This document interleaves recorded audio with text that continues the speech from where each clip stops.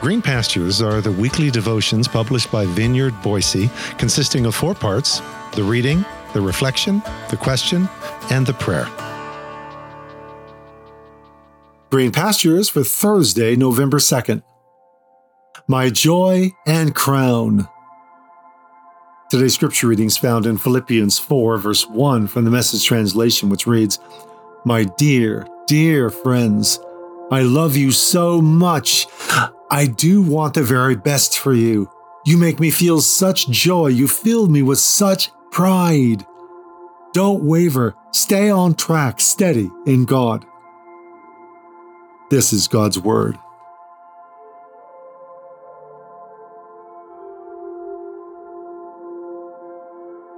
What gave him his extraordinary personal power was this: that from the Pope to the beggar, from the Sultan of Syria in his pavilion to the ragged robbers crawling out of the wood, there was never a man who looked into those brown, burning eyes without being certain that Francis Bernardone was really interested in him, in his own inner individual from the cradle to the grave, that he himself was being valued and taken seriously, and not merely added to the spoils of some social policy or the names in some clerical document. So G.K. Chesterton wrote of St. Francis of Assisi circa 1924, which makes this description a bit old, though it never grows old for me. And I have no doubt it's popped up in these devotions a few times over the years, and no doubt will again. Once again, like Paul, for me to write the same things to you is not irksome. And in a time of all too increasing depersonalization and marginalization and dehumanizing polarization, this description is more vitally relevant than ever.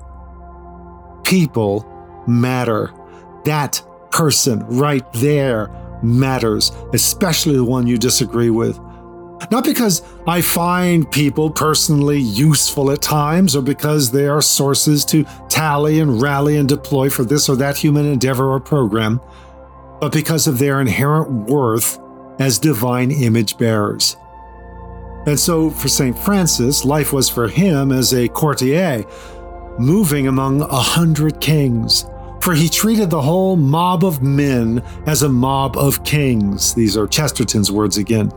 As he moved thus swiftly through the world with a sort of impetuous politeness. So here with Paul in the Philippians, or with any living, breathing human for that matter, what is our hope, our joy, or the crown in which we will glory in the presence of our Lord Jesus? Is it not you? You are our glory and our joy. That's how he put it to the Thessalonians, even as he does here to the Philippians at least a decade later. My brothers whom I love and long for, my joy and my crown. Paul's passion for people continued to burn unabated. And whether it's Paul or Francis, or whether it's me or you, that passion for people is fueled by the one who was anointed with the Holy Spirit and with power, and he went about doing good and healing all who were oppressed by the devil. Jesus saw people. Jesus stopped to see people, to give them their moment, to make room for their story, even in the hurried, chaotic press of the crowd. Just ask the woman with that issue of blood for 12 long years. I know you're busy, people often tell me when requesting time for a conversation. Why, yes, I am. And you are what I'm busy with, is my go-to answer. Well, at least on a good day. On a day when I feel those inescapable rhythms of encouragement from being united with Christ, when I intentionally lean into the comfort from His love and my partnership with the Holy Spirit and am bathed in tenderness and compassion. Yes, on those days, Christ in me looks at the human before me, whether pope or sultan or beggar or thief, or red or blue, with that same intensity of passionate interest and value as Christ in me asks, "Oh, you, my joy and my crown, how can I help?"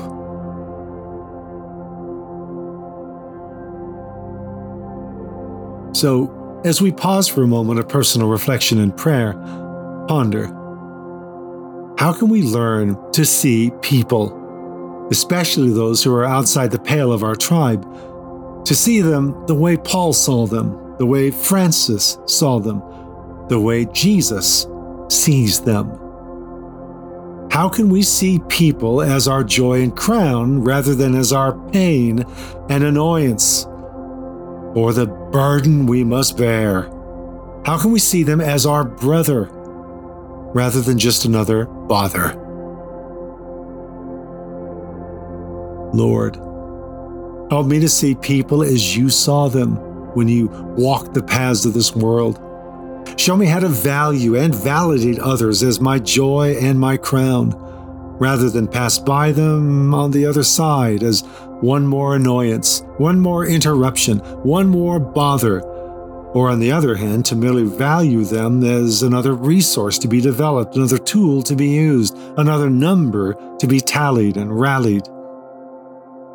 Let me walk through this world as you did, as Francis did, as Paul did, seeing myself surrounded by royalty as I humbly seek not to be recognized, but to simply and sincerely ask, how can I help? Through your mercies.